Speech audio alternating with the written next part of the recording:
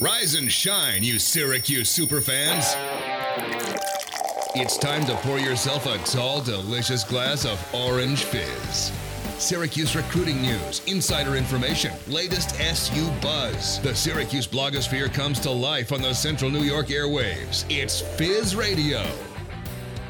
Another Fizzcast and another breakdown of our SU Top 100. This time it is Jaron May with Brad Klein, and we are here to break down numbers 30 to 21. We are almost all the way through this list. It seems like it's been taking a while, but it also seems like it's flying by. And if you have been following along on our website, orangefizz.net, you can read all of our articles, follow us on Twitter at orangefizz, and of course listen to all of our audio content on our SoundCloud page by searching Orange Fizz. But Brad, before we get all the way down the line, we have to start at number 30, and that's where we start today. And it's Jim Nantz coming in at number 30, one of the greatest ball carriers in the history of Syracuse football. When you think of the big names, you think of Ernie Davis, you think of Jim Brown, you think of all of the amazing running backs, fullbacks that Syracuse has had, and you got to put Jim Nantz up there in that conversation. He comes in at 30.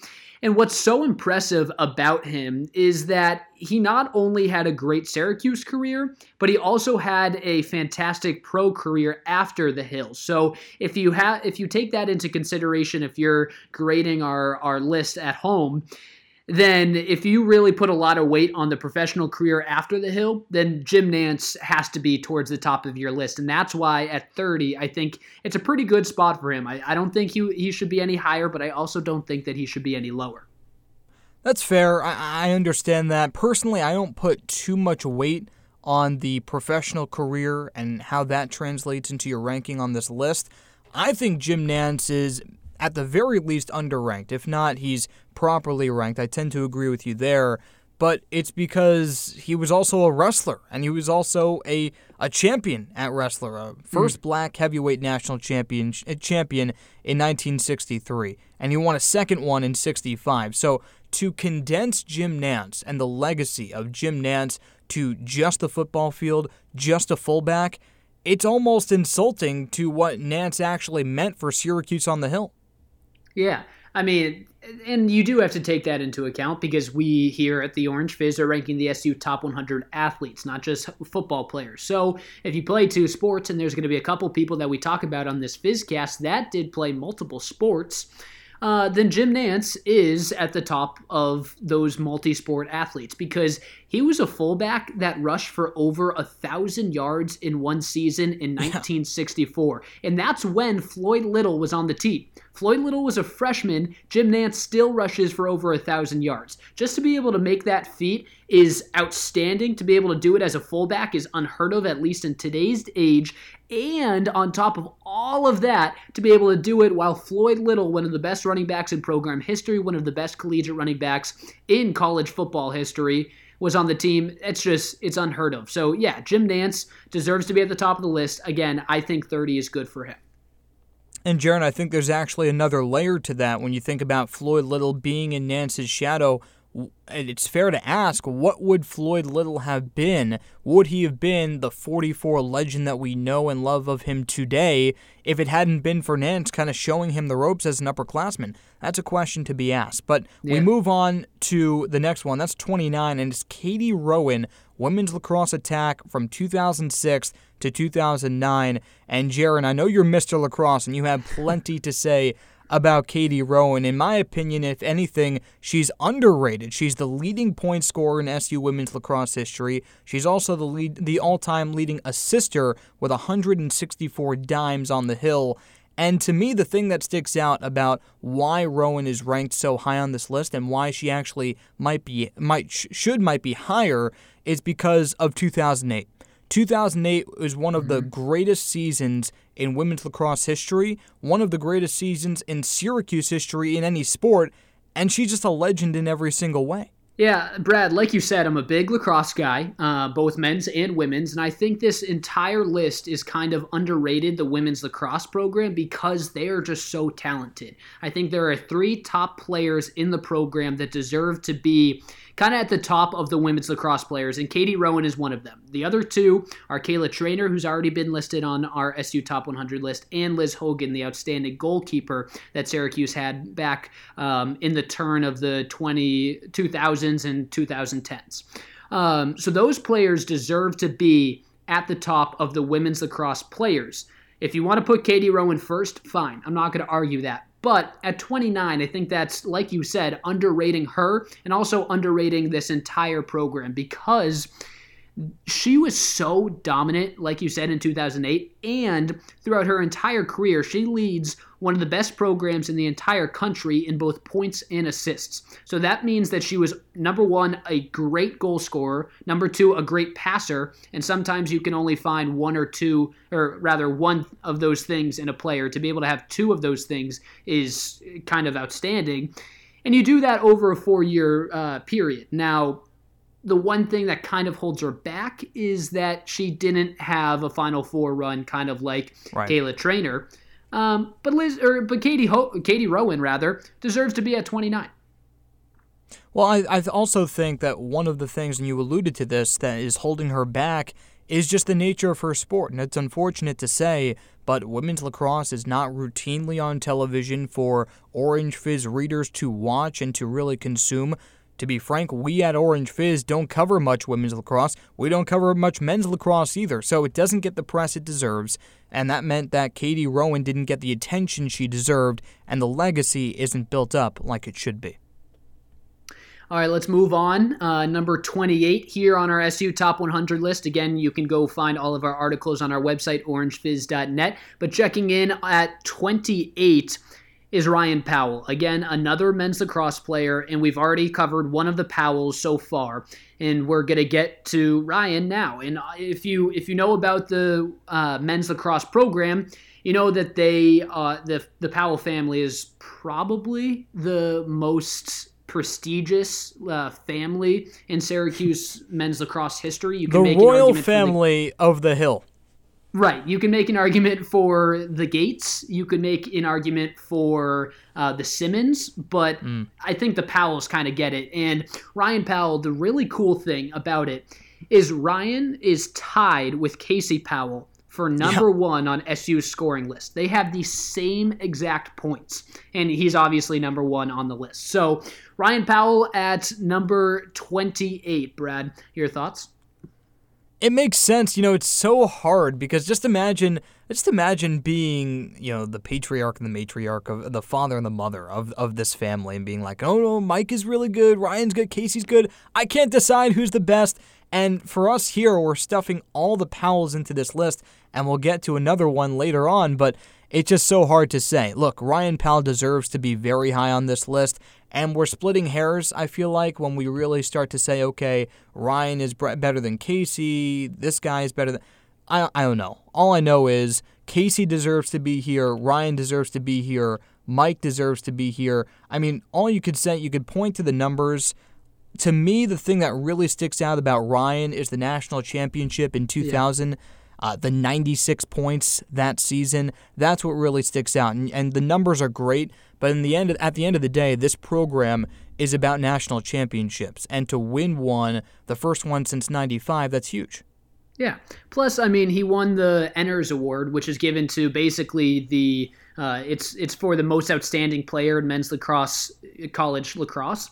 It's kind of like the old version of the Tewaaraton Award, if you want to bring it a little more recent. So if you can win that, that basically means that, and to put it in some layman's terms, it means that you're the Heisman of college men's lacrosse. If you can win that, you can win a national championship. You're number 1 on the point scoring list. Plus, you're tied with your brother, which is just so cool. Not sure if they knew that that's how it was going to shape out, if maybe one of them stopped scoring or stopped assisting right at the end just so that they could line up perfectly. I wouldn't want to stop scoring. If my brother held a record, I'm racing to the finish line. That's for sure.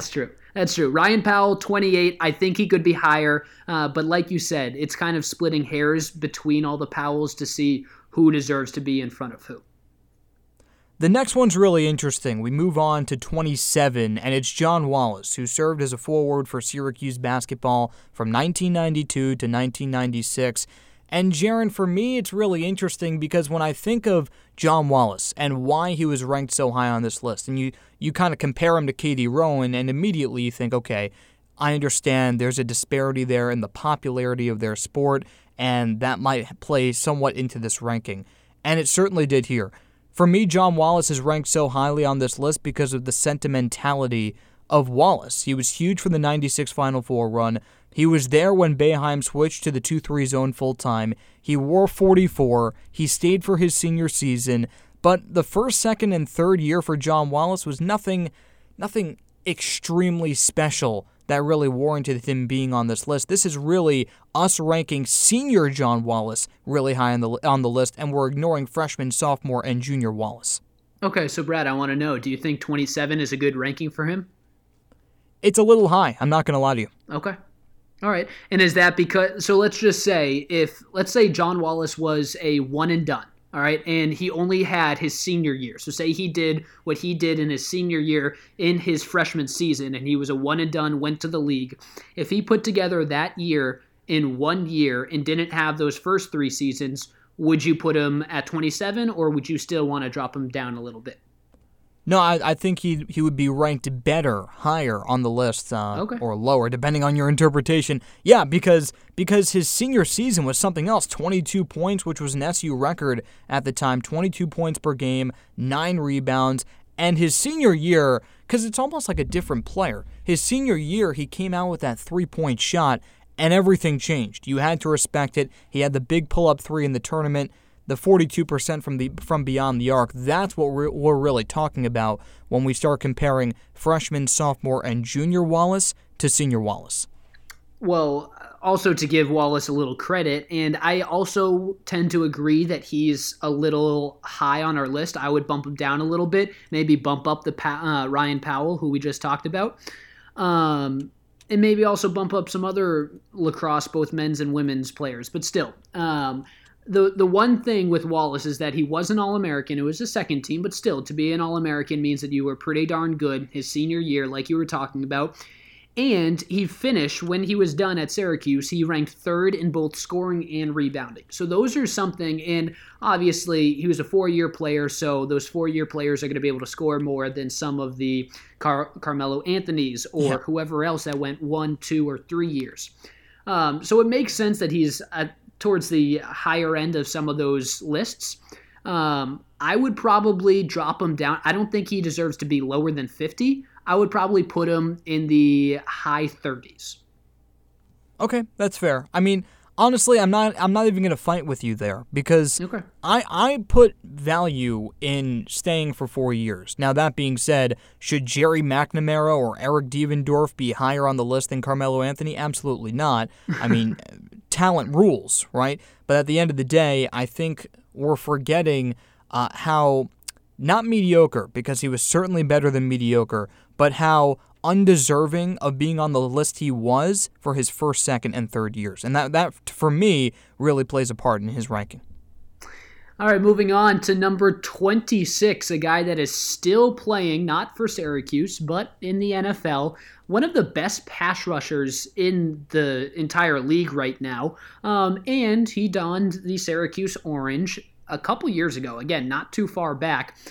And number 26 goes to Chandler Jones, the end rusher.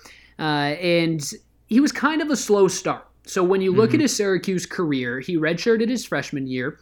His sophomore year was not much. His junior year was pretty good. I mean, he had 4 sacks, 57 tackles. He was an All-Big East second-team selection, so that means that he had a pretty good year. And then, again, he made a first-team All-Conference honors his senior year, but he only had 4.5 sacks. So he's a great talent, and I'm not taking anything away from him. But just when you look at his Syracuse career, it's kind of abbreviated. And when you look at him compared to his college days, it's just not as impressive.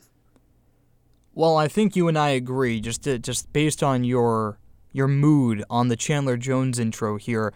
I want to make my position crystal clear. Chandler Jones has no business being in the top 30 on this list. Wow. No business. And I wrote this piece on orangefizz.net. Go check it out. But don't support it because Chandler Jones, he's not number 26. In my opinion, I don't even think he should be in the top 50. Look, I understand he's an interior defensive lineman, and it's really hard to say, oh, well, he only had 4 sacks his junior year, 4.5 sacks his senior year. How is that any good? Look, I understand he's a run stopper, and in the NFL, he switched his position to pass rusher. I get that. However, the problem with Chandler Jones, and you alluded to this, is that his resume is incomplete. He missed a lot of time in his senior season. He missed 5 games, and he had 4.5 sacks as an interior defensive lineman after missing 5 games. That is impeccable. But for your resume to scream the question, what if? That's not good enough for me. Yeah. To be a great talent is not good enough for me, and you said that in the intro. He was a great talent. Not good enough. You need the resume. For Ryan Powell, he needed the national championship. Chandler Jones doesn't have any of that. In fact, he has the opposite of that when they went on that big skid, that 5-game skid at the end of his senior season, missed a bowl game, and then he went on to be drafted 21st overall in the 2012 draft. Syracuse fans left a good taste in their mouths, but everyone's forgetting how bitter that departure was. So the thing with Jones is I think he gets some credit, especially when, and I've said this a couple times on our Fizzcasts that you can find on our SoundCloud page by searching Orange Fizz. Each one of the staff members here at the Fizz filled out our own ranking 1 to 100, and then we averaged it all out. Mm-hmm. What I think happened is some of the staff members put Chandler Jones a little higher because of what he's doing currently in the NFL. And you don't have recency bias in the way of Syracuse recency bias with like Andre Cisco, but you have the recency bias of the NFL play. And having Chandler Jones being one of the best defensive players in the entire league right now, that gets in your head and you say, okay, then he must have been dominant at Syracuse. And he was good. He was good. Like, I think we both have said that. I do agree that I think he's a little too high at 26. I think it's recency bias and I think it's NFL bias. No, that's fair. And we're moving on to John Mackey, who revolutionized the position of tight end for Syracuse from 1960 to 1962. And when I say revolutionize, this guy was one of the first great receiving tight ends that football has ever seen, let alone Syracuse. And just to warn you, when you go Google him, the numbers don't jump out at you. As a junior, he had 15 catches for then a school record 321 yards. But for me, this ranking at 25, it makes sense. Could it be a little bit more generous? Yeah, I get it. 25's a little high for a guy who, again, doesn't jump off the stat sheet. Maybe it was a different game back then, so he dominated with lesser athletes. I get it. But at the same time, what he meant for football and what he meant for Syracuse football and what he currently means for Syracuse football, guys like Aaron Hackett, Ravion Pierce, who's no longer with the program, they would not exist had it not been for John Mackey. Yeah, so the thing with Mackey is, and again, he's one of those multi-sport athletes. So he played football. Mm-hmm. He also played basketball, and while he was there, he was with Ernie Davis. Ernie Davis also played basketball. Not sure if anybody really remembers that, but John Mackey also played basketball, and he ran SU track. So he's a multi-sport athlete. Like you said, his numbers don't really pop. And he left Syracuse as the leading receiver all time with, like you said, just over 300 yards. It's kind of surprising and weird just to hear that because, quarterbacks will toss over 400 or over 500 yards sometimes in one game, but still. Right. So John Mackey, the thing that he gets so much credit for, and you've said this a couple times, is that he just revolutionized the position. And I think he deserves that credit. He deserves to be in the top 25 because he did that. He wasn't the most talented, but because he just changed the position that he was playing, that's a revolutionary player. And it's kind of like Gary Gait, who was a box player, I assume he's going to be on this list. That's kind of a teaser. You'll have to listen and read all of our articles down the line. But Gary Gait, as a lacrosse player, was a box player growing up as a Canadian, and then he got out to the field, and he changed the field game by adding box elements to the field game. It's the same thing like John Mackey. All the tight ends before him were blocking tight ends. He came out there and said, I can catch the ball, throw it to me. And he revolutionized the position. That's why I think he deserves to be in the top 25. I also don't think that he deserves to be in like the top 20. So anywhere between 25 and 20, I would have been okay with.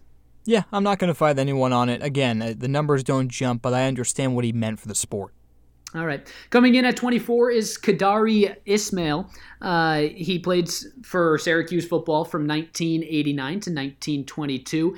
He is known as the best kick returner in program history. Now, he was also a great receiver and has plenty of stats to be able to back him up that way. But the way that I at least graded him when I was filling out my 1 to 100 is that as a position, when you look at it from position to position, who's the best women's basketball point guard? Who's the best men's lacrosse attackman? Who's the best kick returner? And it's Ismail. So he deserves to be on this list. I think 24 might be a little too high because I don't put too much weight on a kick returner, but I also do put some weight for, and I guess that's contradicting myself, I also do put weight on if you're the best at your position. So however you want, like whatever side of the coin you want to take in that argument that I kind of just laid out two different sides for, you can. At 24, I don't know, maybe a couple spots down the list for Ismail. It's just so tricky, right? Because he should be remembered as a kick returner, and because that's what he was best at.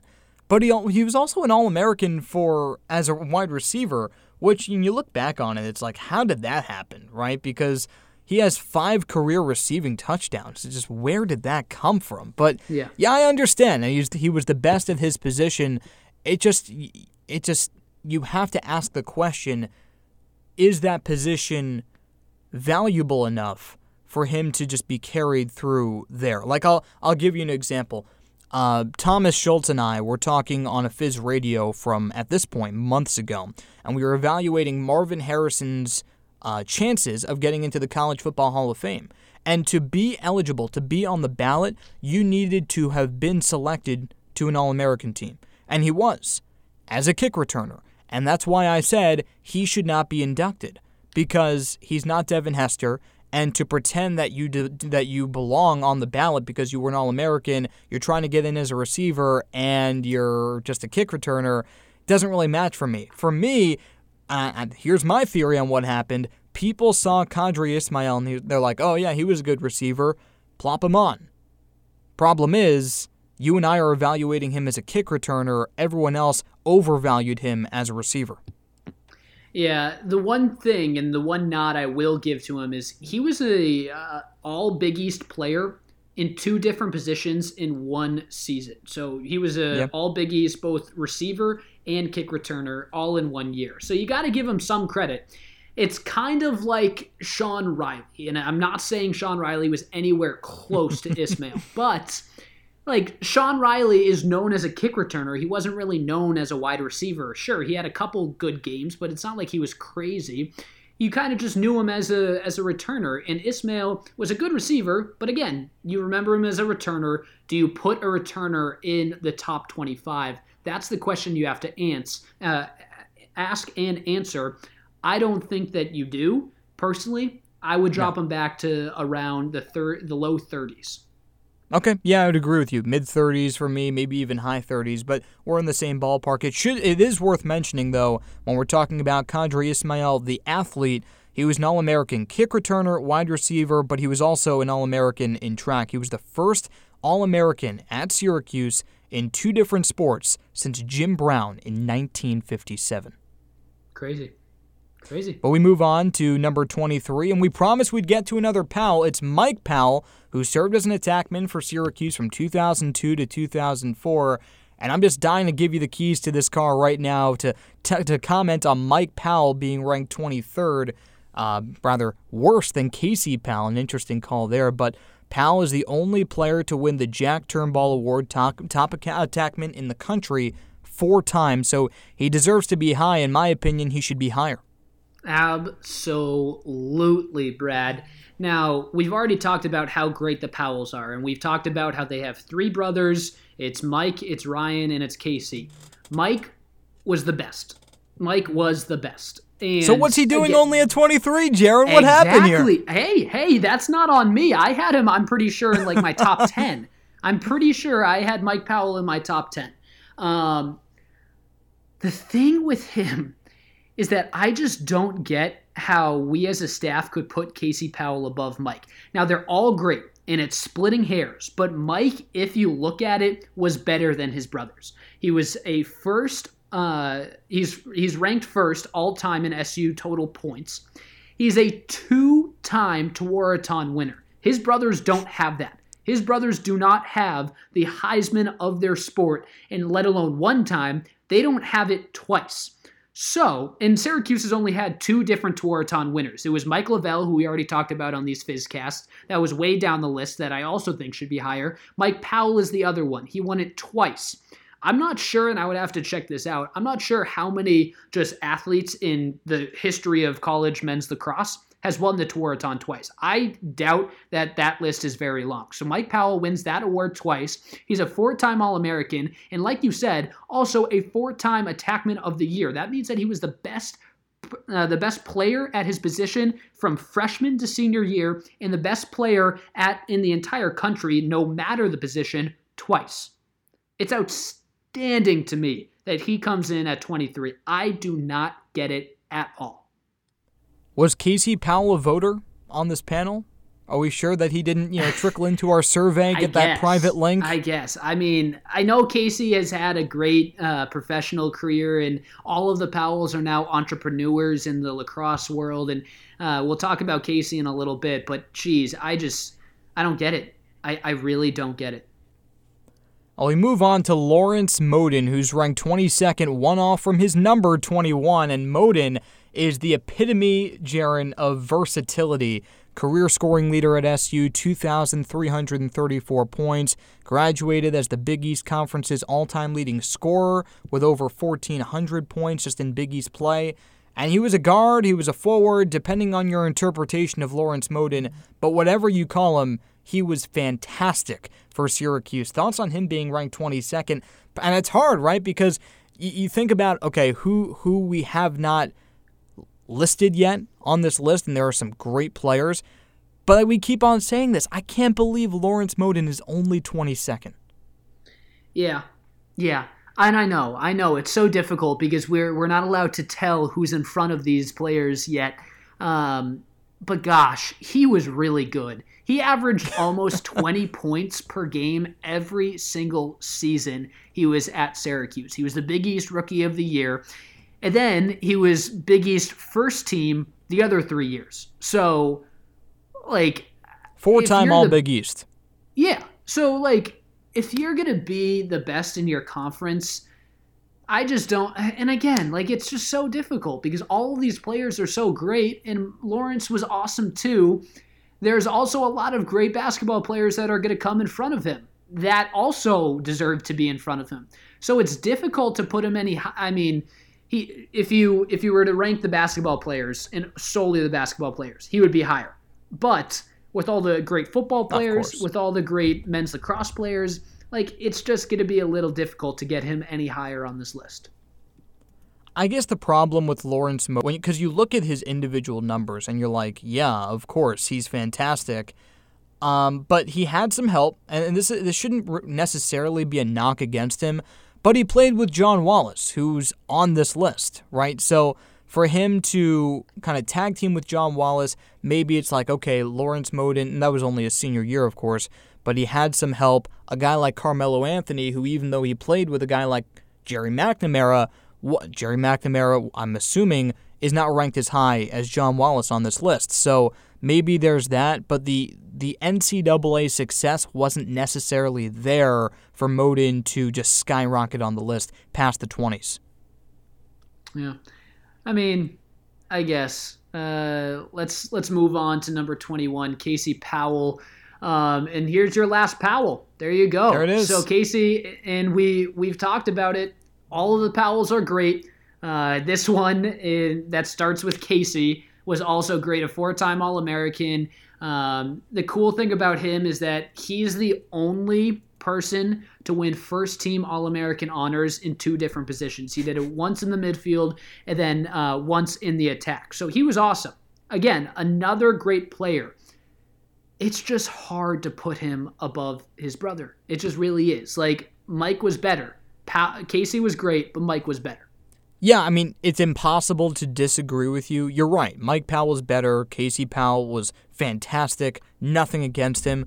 But Mike Powell had the edge, just statistically. And when it comes to splitting hairs, the numbers is where you kind of settle the tie there, right? I think to me it's funny how all 3 of the Powells are condensed into one FizzCast, and they were so close. So close. And I'm happy that it worked out that way. I really am, because when you're averaging the rankings, like sometimes a player could bounce a little high, bounce a little low, and we have to say, well, okay, like given the system, that's how it worked out. Someone messed up and it threw off the average, whatever. But the Powells were right there, and that just speaks to how good all of them were and how close it really was. Yeah. The one thing that I will say is Casey Powell, and maybe this is something that people thought about when they were ranking and put him above Mike, is Casey Powell has his own video game. He's the Bo Jackson of Syracuse lacrosse. Yeah. Yeah. I mean, number one, Brad, can you think of any, like, lacrosse video games? Because I can't. No. And you know what? If I was to play it, I'd be terrible. Was lacrosse on Wii Sports by chance? No, I don't think so. It should have been. If it was, I feel like I would have been an All-American, because everything Wii Sports, I was a pro. But outside of the Wii, I was hopeless. Yeah. Oh, well, I'm proud of you for being great Thank at you. Wii. But like, yeah, so maybe people thought about that. Casey Powell has his own video game. But before we wrap things up here, let's look one more time through the list that we just broke down. Number 30 to 21, Jim Nantz at 30, Katie Rowan at 29, 28 goes to Ryan Powell, John Wallace at 27, Chandler Jones, who you don't agree with, Brad, comes in at 26, John Mackey at 25, Kadari Ismail at 24, Mike Powell, one of the Powells, comes in at 23, Lawrence Moden at 22, and then, like we just said, Mr. Video Game, Casey Powell, comes in at 21. That's going to do it for this FizzCast. Make sure you go check out all of our SU Top 100 content on our website, orangefizz.net. Follow us on Twitter at orangefizz, and listen to all of our audio content on our SoundCloud page by searching Orange Fizz. That's going to do it for this one. Brad Klein and Jaron May signing off. We'll see you next time.